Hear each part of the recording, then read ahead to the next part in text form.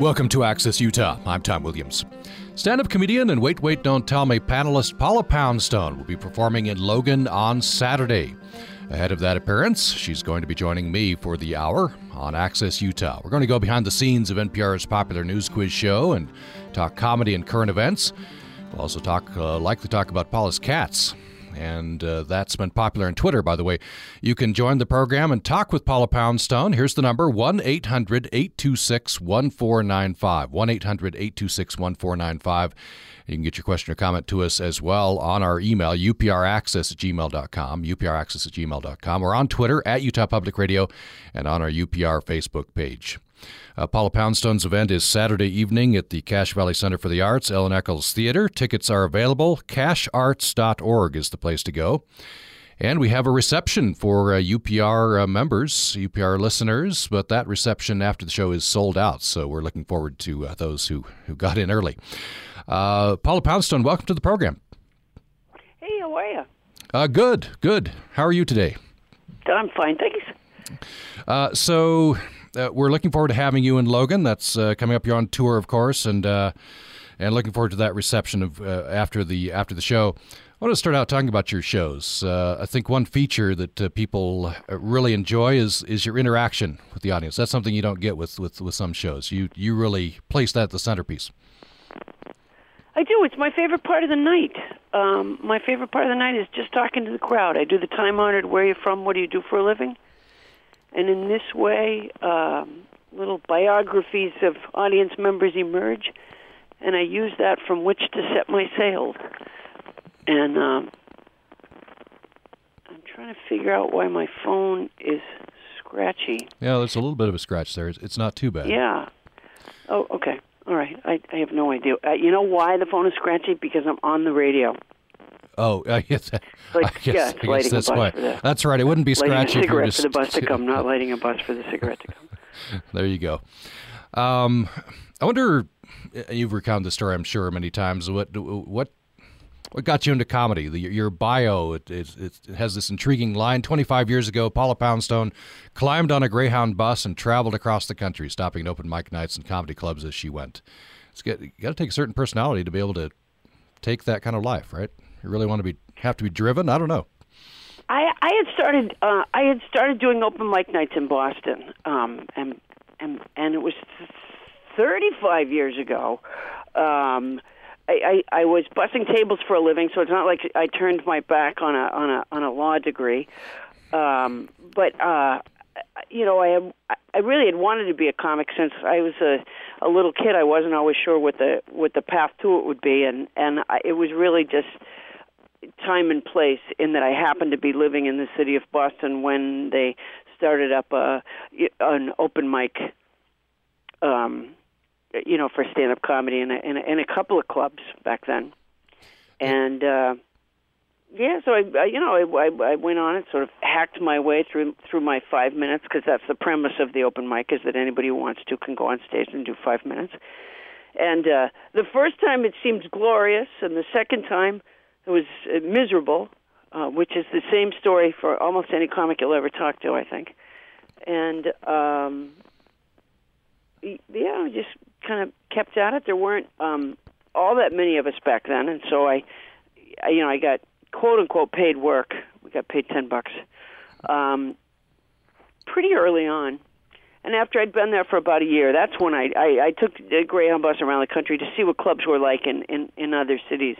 And I ended up in San Francisco, which was a perfect fit for me at the time, and so I worked out there for quite a while. Boston, all the way across to San Francisco. That's a big culture shift as well.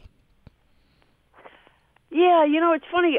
I felt when there was a club called the Other Cafe in San Francisco, and there were a couple of Boston comics that had already gone out to San Francisco. I really wasn't an enormous pioneer.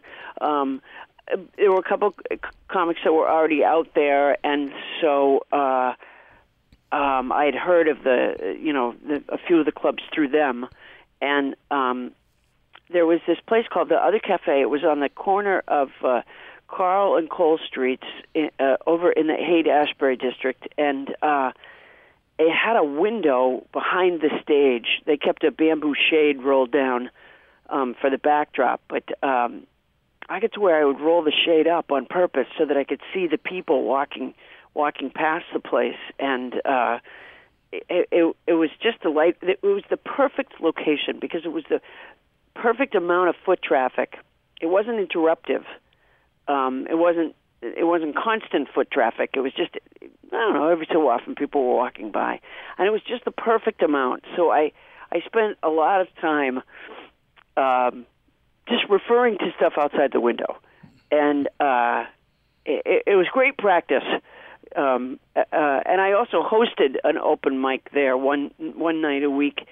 And what was great about that is I would be on stage so much as the host. Your job was to introduce people, but also to keep the audience engaged, because sometimes you're bringing on some people that were pretty lousy, and so you just had to entertain them enough to keep them engaged. And so it was a long night, and I would run out of material within the first few minutes. And so what was great about it was I was forced to sort of, stretch and get stronger at just talking to the crowd. And they had a reunion. That club only existed for about 6 years. They had a 30-year reunion a couple of years ago now at another venue. And audience members and people who used to work there and comics came out of the woodwork to go to that reunion. It was so much fun. You said those were the days. Those were the days. That's right.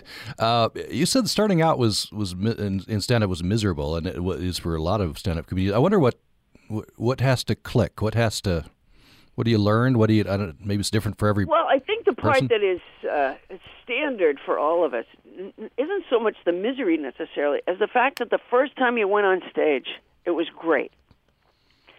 Now, they used to do this thing when you do an open mic night. It was, I don't know who started this, but they would always make a big deal out of the fact that it was your first time on stage.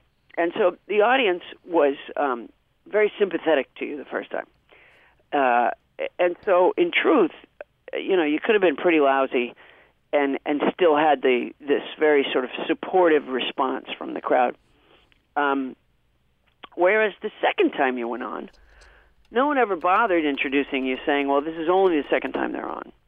By the second time you were on, I guess you were supposed to have been a seasoned professional. So the second time you were on, they didn't go to the trouble of telling the audience what a novice you were, and therefore you were judged, I think, under a harsher standard. And so the second time was a disaster. And so I guess if you could weather that storm, then you it was like a hazing, I guess. If you get past that, you're in. You're in, yeah. What's different, if anything, probably is between early days of stand-up and what you do now, or how you do it? Now, when I'm introduced, I like them to tell the crowd how many times I've been on stage before, trying to solicit their sympathy. I think maybe that helps. Yeah. I don't know. I mean, people ask me all the time if the crowds have changed. I probably in those nightclub settings they have, but mercifully I'm not there anymore. I mostly work in theaters and performing arts center kind of places, mostly. And the crowd that comes to see me, I mean, sometimes my favorite combination is when someone comes up to me after the show and they say, well, I've seen you 5 times, and they list the cities that they've seen me in, and then they say, and I brought my friend, she's never seen you before, or he's never seen you before. I have a following for years and years and years, and then hopefully, hopefully new people entering into the mix all the time. So for me, the crowds really haven't changed exactly. They come because they like that. I don't know. I guess because they like what they see. We seem to have a good time together. It seems to work out. I'm told that for example, open mic nights. the interest in that form dropped a while back, so I'm told, and therefore people used to tell me, I don't know if it's still that way or not, but that as a open mic comic, you had to pay to go on, or you had to bring a certain amount of people with you.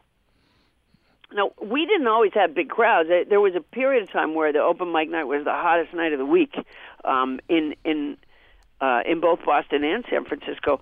That was more a reflection of the economics of the audience members, I think, because they also used to be free nights for the audience. It was free. I mean, then they go buy drinks, and that's how the club made their money. But if I had to pay to go on, I don't think I could have done it because I didn't have any money. Yeah, it's kind of tough. It would eliminate some people. We're going to take a short break. When we come back, more with Paula Poundstone. We've got her for the hour, and you have this opportunity to interact with Paula Poundstone. Several ways to do that. 1-800-826-1495 is the toll-free phone number.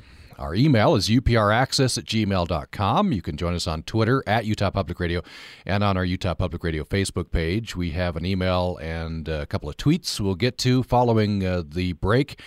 And, of course, we'll talk about Wait, Wait, Don't Tell Me.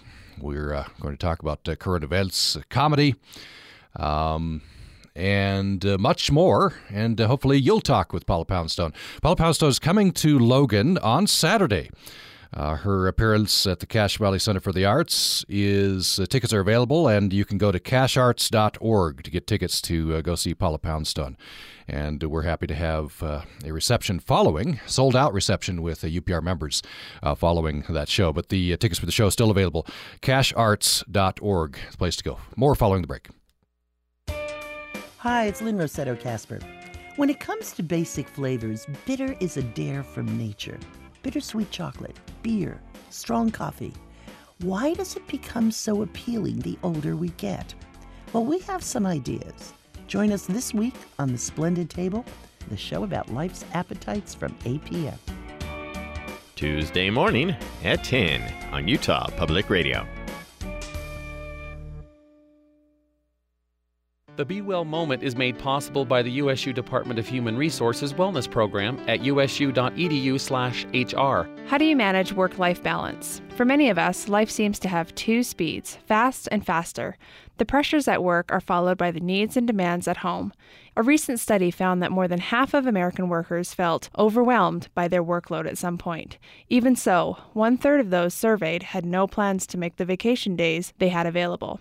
No matter how energetic you may be, stretching yourself to the limit every day puts your health and happiness at risk. Frequent stress takes a mental and physical toll on your body. If you are often stressed out, you may feel irritated, worried, or depressed, and may have frequent headaches, backaches, or an upset stomach. A wise goal is simply to do what you reasonably can. This will help you strive for a balance between your work and home activities. If you can also manage to take time for yourself every day, you'll be on the road to a greater well-being. This is Dana Barrett for the Be Well program at Utah State University. Be well, Utah.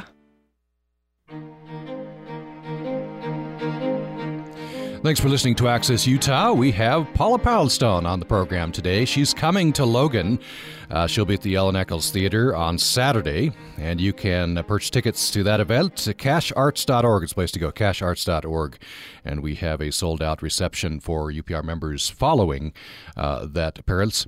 The biography on Wait, Wait, Don't Tell Me. Paula Poundstone is a mother, stand-up comedian, writer, host, and lecturer. And despite her disdain for quote-unquote stupid computers, you can follow her on Twitter and like her on Facebook. Paula Poundstone, I love one of your most recent Facebook posts. You say, "Sometimes I don't really know what to say. I only wish that would stop me." Honestly. Yeah. I feel that I say the wrong thing professionally. In every situation, I can be counted on to say something uninformed. Yeah, and is there? I don't know. There's probably pressure. You know, your fans are waiting on your next word, so you got to say something, right? I wish I could say it was just for that reason. No, socially, I'm horrible. I don't edit well. I see. I don't self-edit well. I suppose I'm probably somewhat biologically impulsive, but there you have it. Yeah. What are you going to do? Yeah. So I want to talk a little about weight. I don't know if you get tired of talking about weight, but it's that's. I love weight. No. So I wonder. My first question. We'll get to some listener questions here, some of which have to do with weight. But you have a post on your website, which is, by the way, paulapoundstone.com. It's titled, "I'm drinking an egg right now." You're in Philadelphia. You say, I'm quoting you, "I stayed up all night watching films of Mo Rocca, is it Roca? And Tom Bodette playing on Wait, Don't Tell Me. Around 4 a.m., I realized that no matter how hard I try, I can't beat those guys."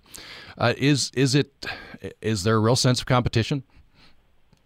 Oh, yeah, we're actually trying to win. I love every opportunity I have to clear up the misperception on this. A lot of people seem to believe I throw the matches. No, I'm trying desperately to win. I just so happen to not be very good. I think I hold the record for losses. It's very fun and we're having a good time, but I really am trying to win. I cram ahead of time for the news, apparently not as effectively as I need to. What always, not that I don't miss easy questions, because I do, but what always ends up bringing one down, points-wise, not emotionally, is, the news of the weird. Sometimes I pride myself in not knowing the news of the weird, but, the weird robber stories and, what did somebody, rob a bank with? Oh, it was a mushroom. I often don't know those answers. And you can't really study for that unless you read everything, I guess. No, you can, but it's a more, it's a harder, you have to go further to study for that, yeah. Okay, I don't want to seem bitter, but the others cheat. That could be part of their secret. Yeah. No one ever talks about the steroids, but, there's doping. Yeah. Well, we have our suspicions. Yeah.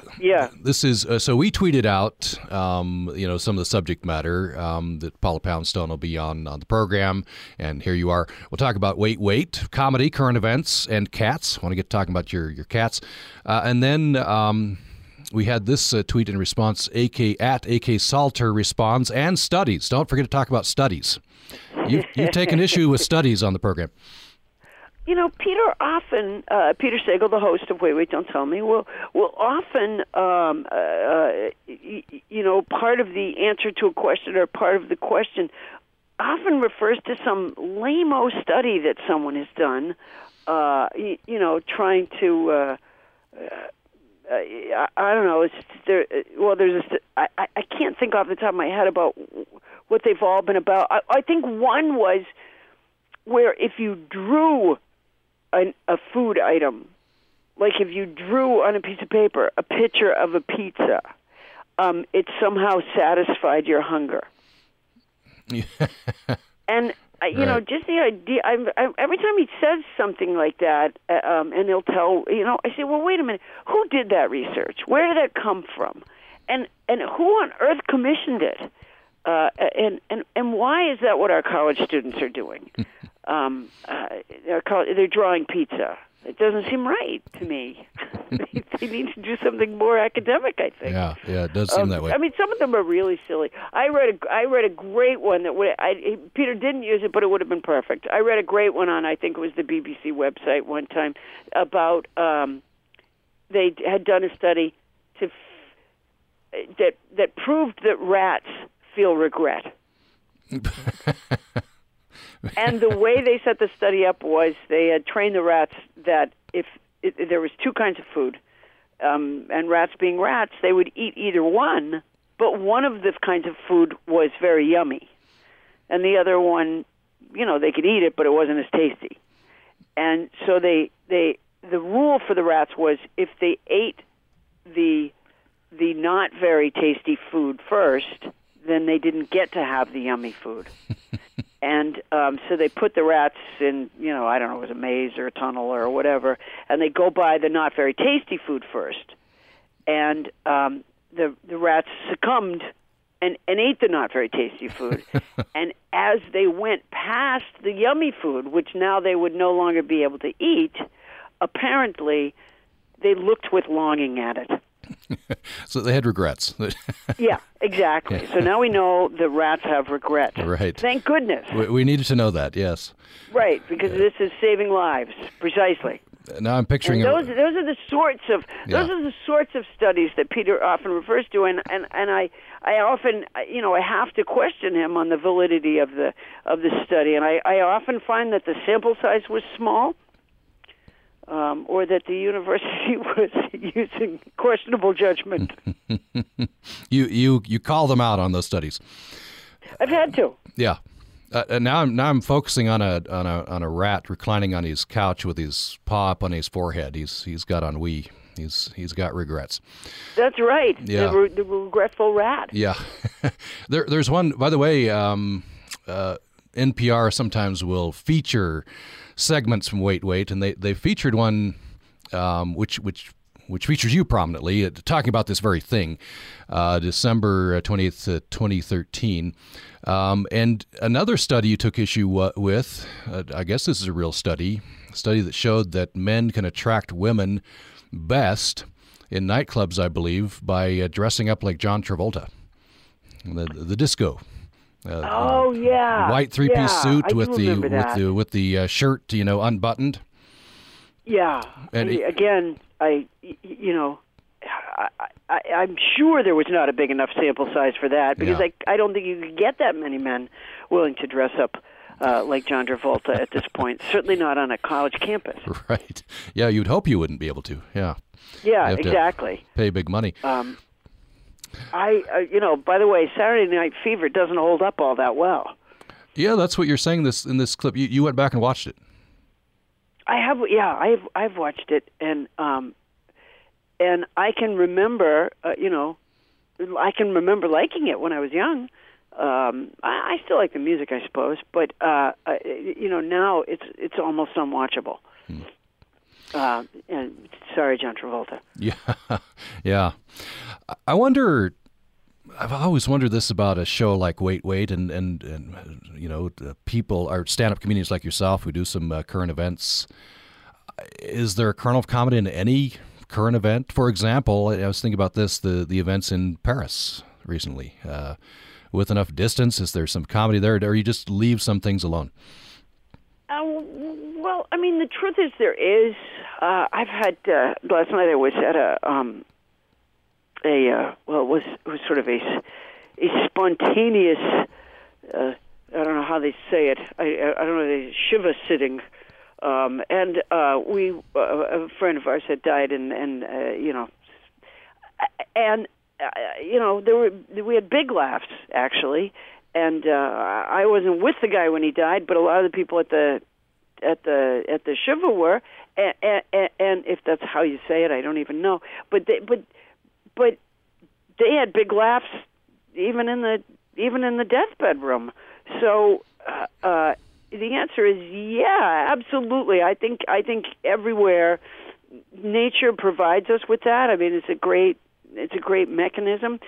Whether or not I personally would be, clever enough to find the great humor in for example, the Paris thing, I'm not even sure it's worth the risk.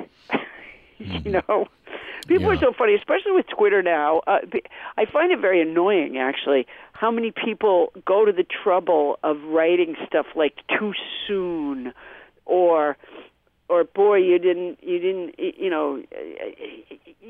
One of the things about Twitter is it's given, it's part of the fun of it. It's part of the annoyance of it too. Is it's sort of given everyone a voice, which is wonderful. But need we all be critics? So if you put a joke out there on something that's very sensitive in that way, I mean, you're likely to get clobbered. Whereas, by the way, if you're sitting in a room of people and you're watching the news, and you say something to ease the burden, you're likely to ease the burden. Twitter's got a funny feel to it, and even on stage, I made an ISIS joke one night, and I regretted it the minute the words came out of my mouth. Unfortunately, the crowd was charitable, because although they groaned in response, they didn't hold me personally responsible for the rest of the night. Sometimes it's just not worth the risk. So in this Twitter, world, do you self-censor more? Do you think other comedians self-censor because of that? Well, I mean, the truth is we all self-censor. I mean, on stage, certainly we self-censor. I think if anything, Twitter sometimes it's more, how when I don't do this, but do you know how when you drive with people in their car, sometimes they yell mean things at other drivers, or they're constantly saying mean things about other drivers, even though they're not yelling it out the window, because they're in their little, cocoon, and so they feel safe to do so. I mean, I think Twitter has more of a feeling of that. The truth is, people have written me things via Twitter that they would never say to me. I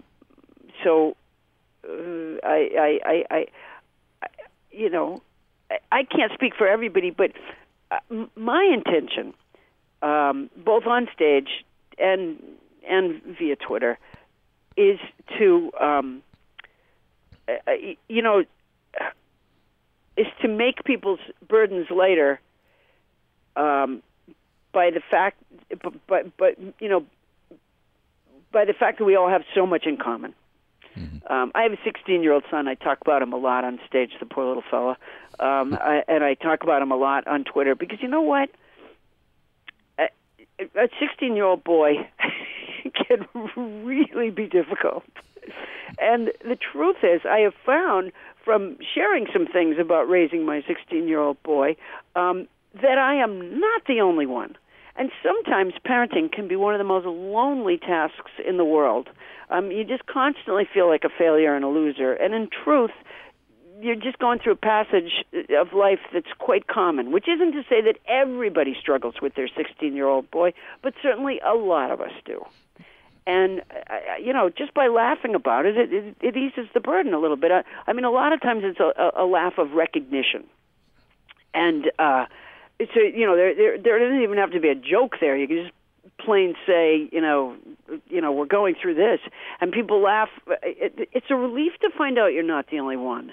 And it's a wonderful relief to hear from people to say, oh, my gosh, I had that, and now he's 25 and he's great. Or, so the same thing for when a bad thing happens around the country, around the world. There's, sometimes just that shared humanity. I have no idea why we were designed the way we are, brain-wise and all that, but laughter releases endorphins and it eases pain. So that's what I'm aiming for, anyways. And when I'm on stage, one of the things I'm aiming for is I want every single audience member to at least one time during the evening fear incontinence. Right. Twitter doesn't work the same way, right. But I do feel if it has any value at all, and I'm not totally certain that it does, but if it has any value at all, it again is that kind of shared, and also sometimes I like to kind of do a window on my world. I often, before I go on, take a picture of a chair in the backstage and tweet it. Which I started doing because I think, a lot of times, like, for example, I don't know what they're doing with the reception thing there that night. I'm not a part of the planning, but a lot of times, like, charities and stuff will want to know if they can auction off backstage passes. And I'm forever telling them, nobody wants to come backstage. Some theaters have a lovely backstage, but the majority of them, it's a cement room. It's not always all that accommodating and certainly not that exciting. It's just me back there, for heaven's sakes. It'd be one thing if I was in a band, okay, then you could hang out with the drunken drummer or something, but it's pretty stark. So, anyways, one night I took a picture of the chair backstage just to sort of demonstrate to people that it's not quite as classy and elaborate as they might be thinking. And somehow I got in the habit of doing that. Therefore, every night before I go on, I take a picture of a chair in the backstage area and I tweet it. I often, I don't know, I try to think where I was. Gillette, Wyoming. I tweeted some photos of the baggage claim, which I think turned out to have been a mistake.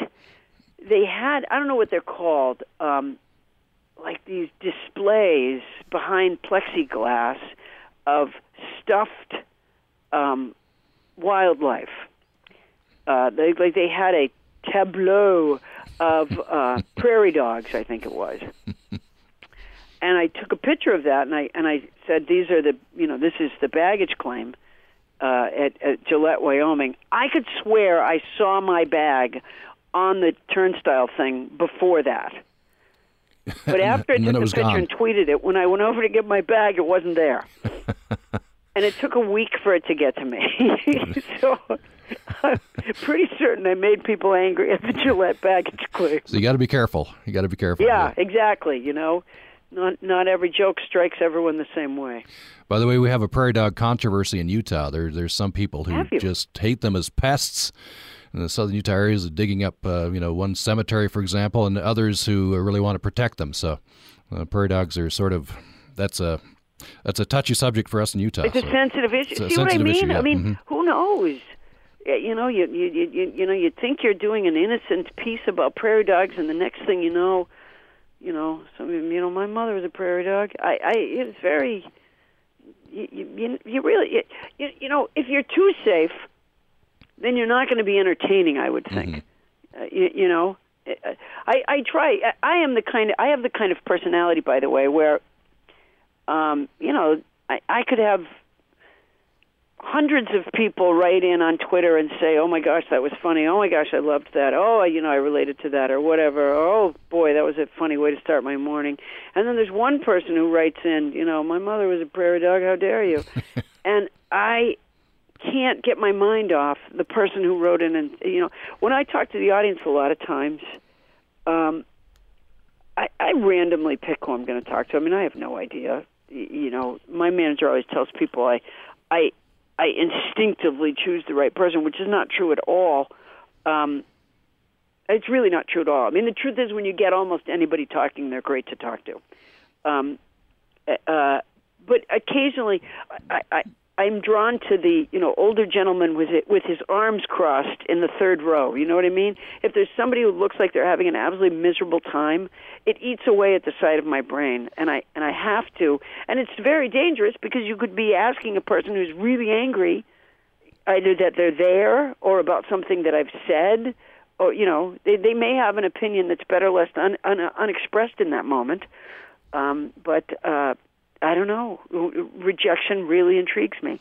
Yeah, I think it is intriguing, and it does provoke that response. Yes, a public radio station is very much like that, I would think, because you guys get the people who write in and say, you said is instead of was. Yeah, right?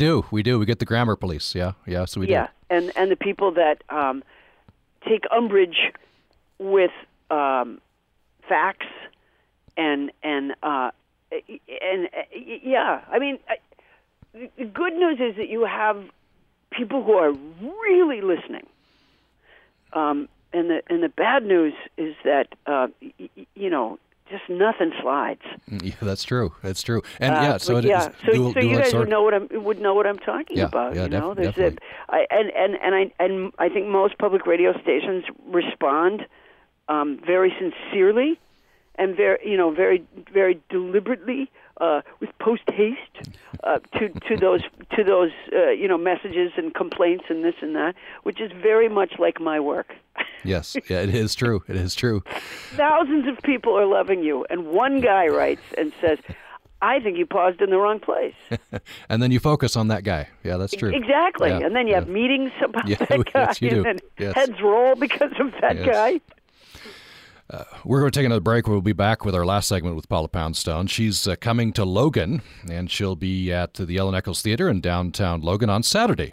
Tickets are still available. You can go to casharts.org to book your tickets. Casharts.org promises to be a great evening. Paula Poundstone, one of the prominent stand-up comedians in the country, and she's a panelist, as you no doubt know, on Wait, Wait, Don't Tell Me. You can hear her most weekends here on Utah Public Radio and on UPR. You can hear it Saturday mornings at 9, repeated Sunday mornings at 11. There's a reception for UPR members following the show. That is sold out, but you can still get to the show. Casharts.org. More with Paula Poundstone. And Kylie in Moab, I'm sure you've been waiting patiently for your email. We'll get to that following the break. In 1964, pianist Leon Fleischer's right hand simply stopped working. He went from being one of the world's great pianists to being a man with a tragic tale. He's found help, though, from Botox. Leon Fleischer's story, and we will hear the now 86-year-old pianist in concert this season playing music by Debussy on the next Performance Today from APM. Tuesday morning at 11 on Utah Public Radio. Hey UPR listeners, this is Jennifer Pemberton, letting you know that the State Environmental Agency is proposing a seasonal wood-burning ban in 7 northern Utah counties, and they're accepting public comment. The ban could have an effect on winter air quality in our communities, so we want to know how you think the ban would affect you and if you support it. You can attend one of the State Air Quality Board's public hearings and share your thoughts. The meeting times are listed on our website. But we want to hear from you too. Go to upr.org to submit your comments or tweet us at Utah Public Radio. Use the hashtag #BurnBan. You can post your thoughts on our Facebook page too. And if you're at the Logan hearing on January 21st, I'll be there to talk to you in person. More information on the proposed burn ban and the meeting times is at our website, upr.org. Thanks. We're talking with Paula Poundstone, stand-up comedian, Wait, Wait, Don't Tell Me panelist. She is on with us for another 10 minutes or so, and she'll be performing in Logan on Saturday. You have a chance to go and see Paula Poundstone if you're going to be in the northern Utah area. And you get your tickets at casharts.org. That's casharts.org. And then we have a sold-out reception with the UPR members following that show. But you can get to the show in Logan on Saturday, casharts.org. Paula Poundstone is, her website is paulapoundstone.com. If you want to check her out, she's also on Twitter and Facebook. And you can join the program here and interact with Paula Poundstone at 1-800-826-1495, 1-800-826-1495.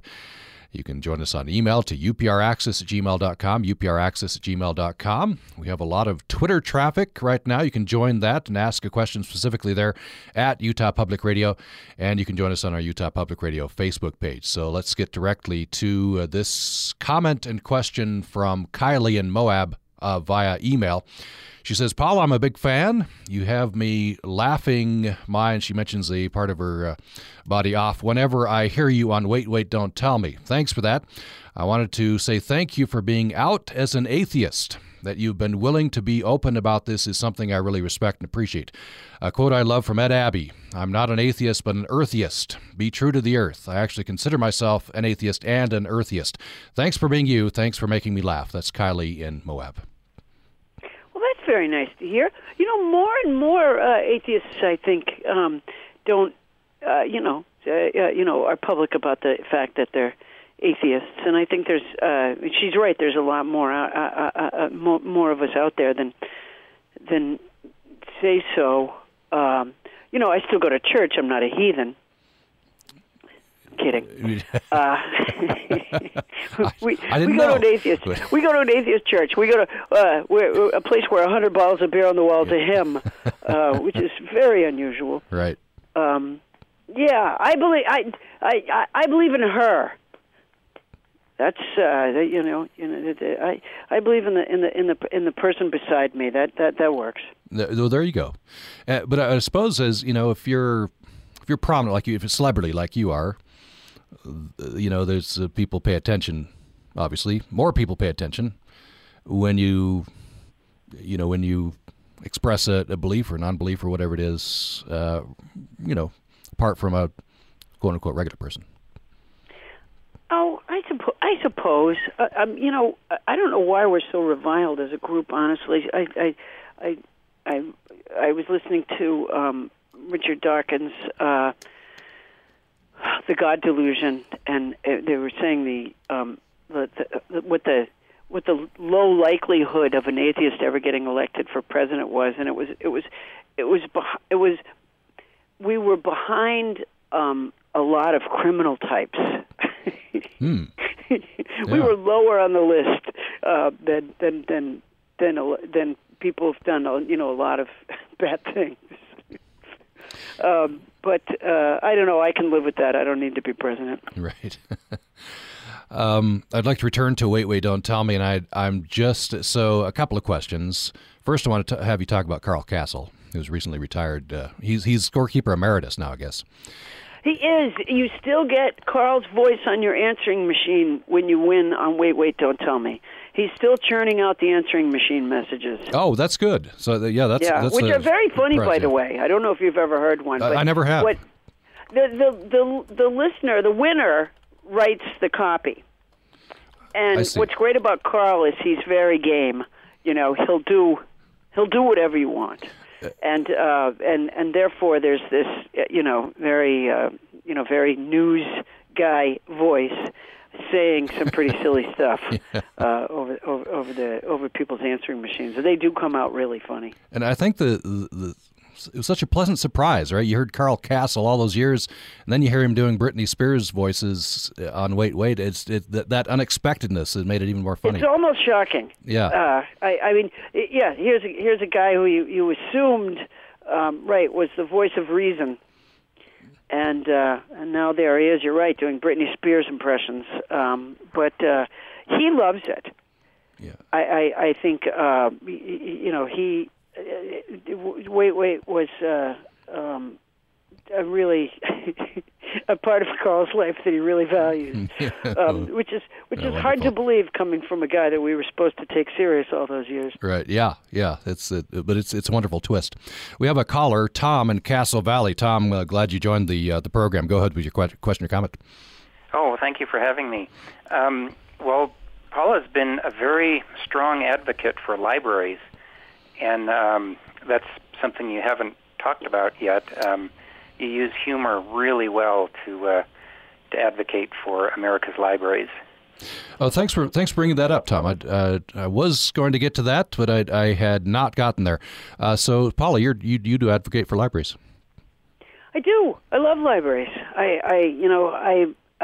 To this day, I do my best writing in a library. There's something about being around all those books that makes you feel jealous, and provokes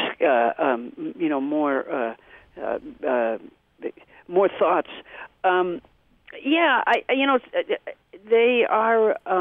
They're different than when I was growing up. It used to be, not that they were ever bad.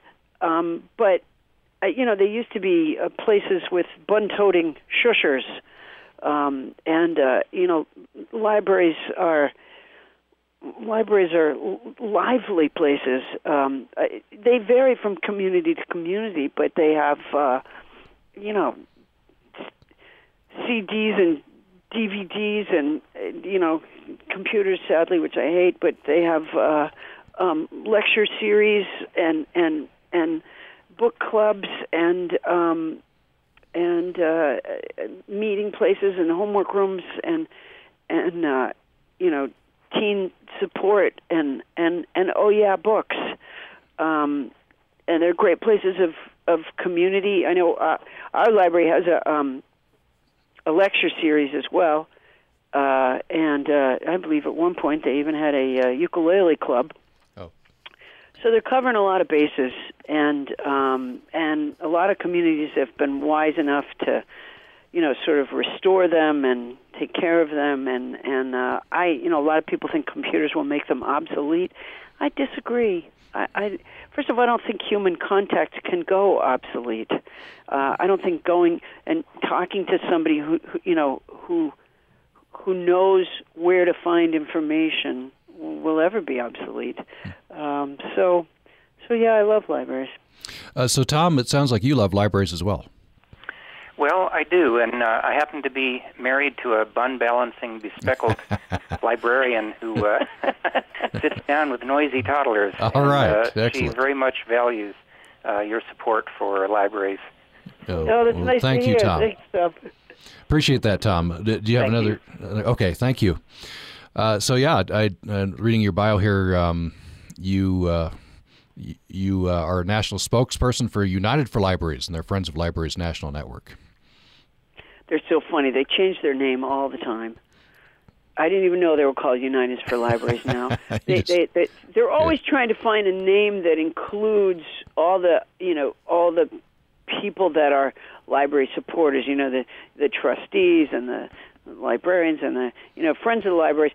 I used to think that libraries were totally funded by the government, and although they get some funds from the government, in fact that's not true. They are also funded by groups called now United for Libraries, which are organizations that raise money so that they can offer all the things that that I mentioned before.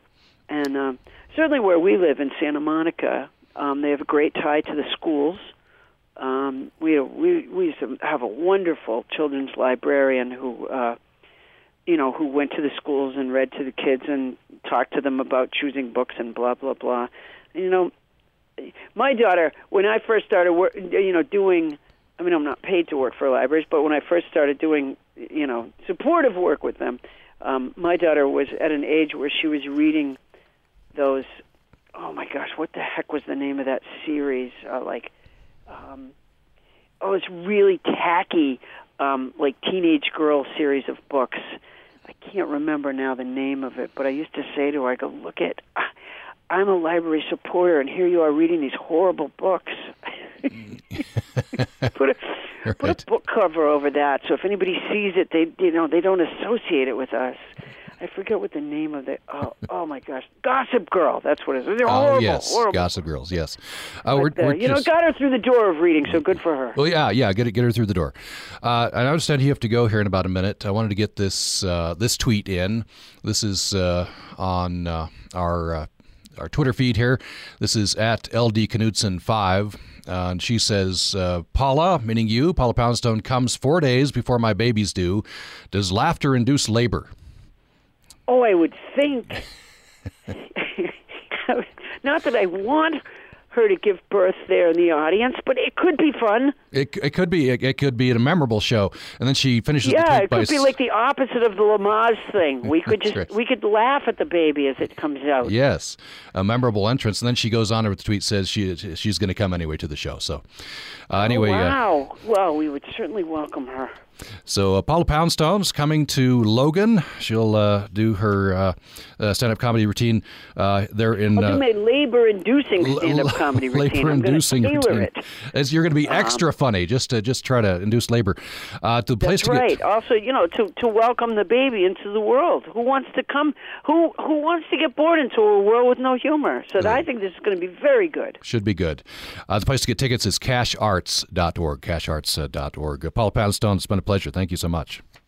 Great. It was nice talking with you. Thank you. We'll look forward to seeing you in Logan on Saturday. And coming up tomorrow, we're going to have our inaugural episode of Access Utah with our UPR chapter of the Morning Edition Book Club. We're encouraging people to read Ektar Toebader's Deep Down Dark and to join us tomorrow on the program to talk about it. So we'll hope you join us tomorrow, and thanks for listening today. Programming on Utah Public Radio is made possible in part by our members and Crumb Brothers Artisan Bread at 300 South and 300 West in Logan, open Monday through Saturday until 3. Featuring lunch panini salads, sandwiches, and soups. Full menu at crumbbrothers.com. Access Utah is a production of Utah Public Radio.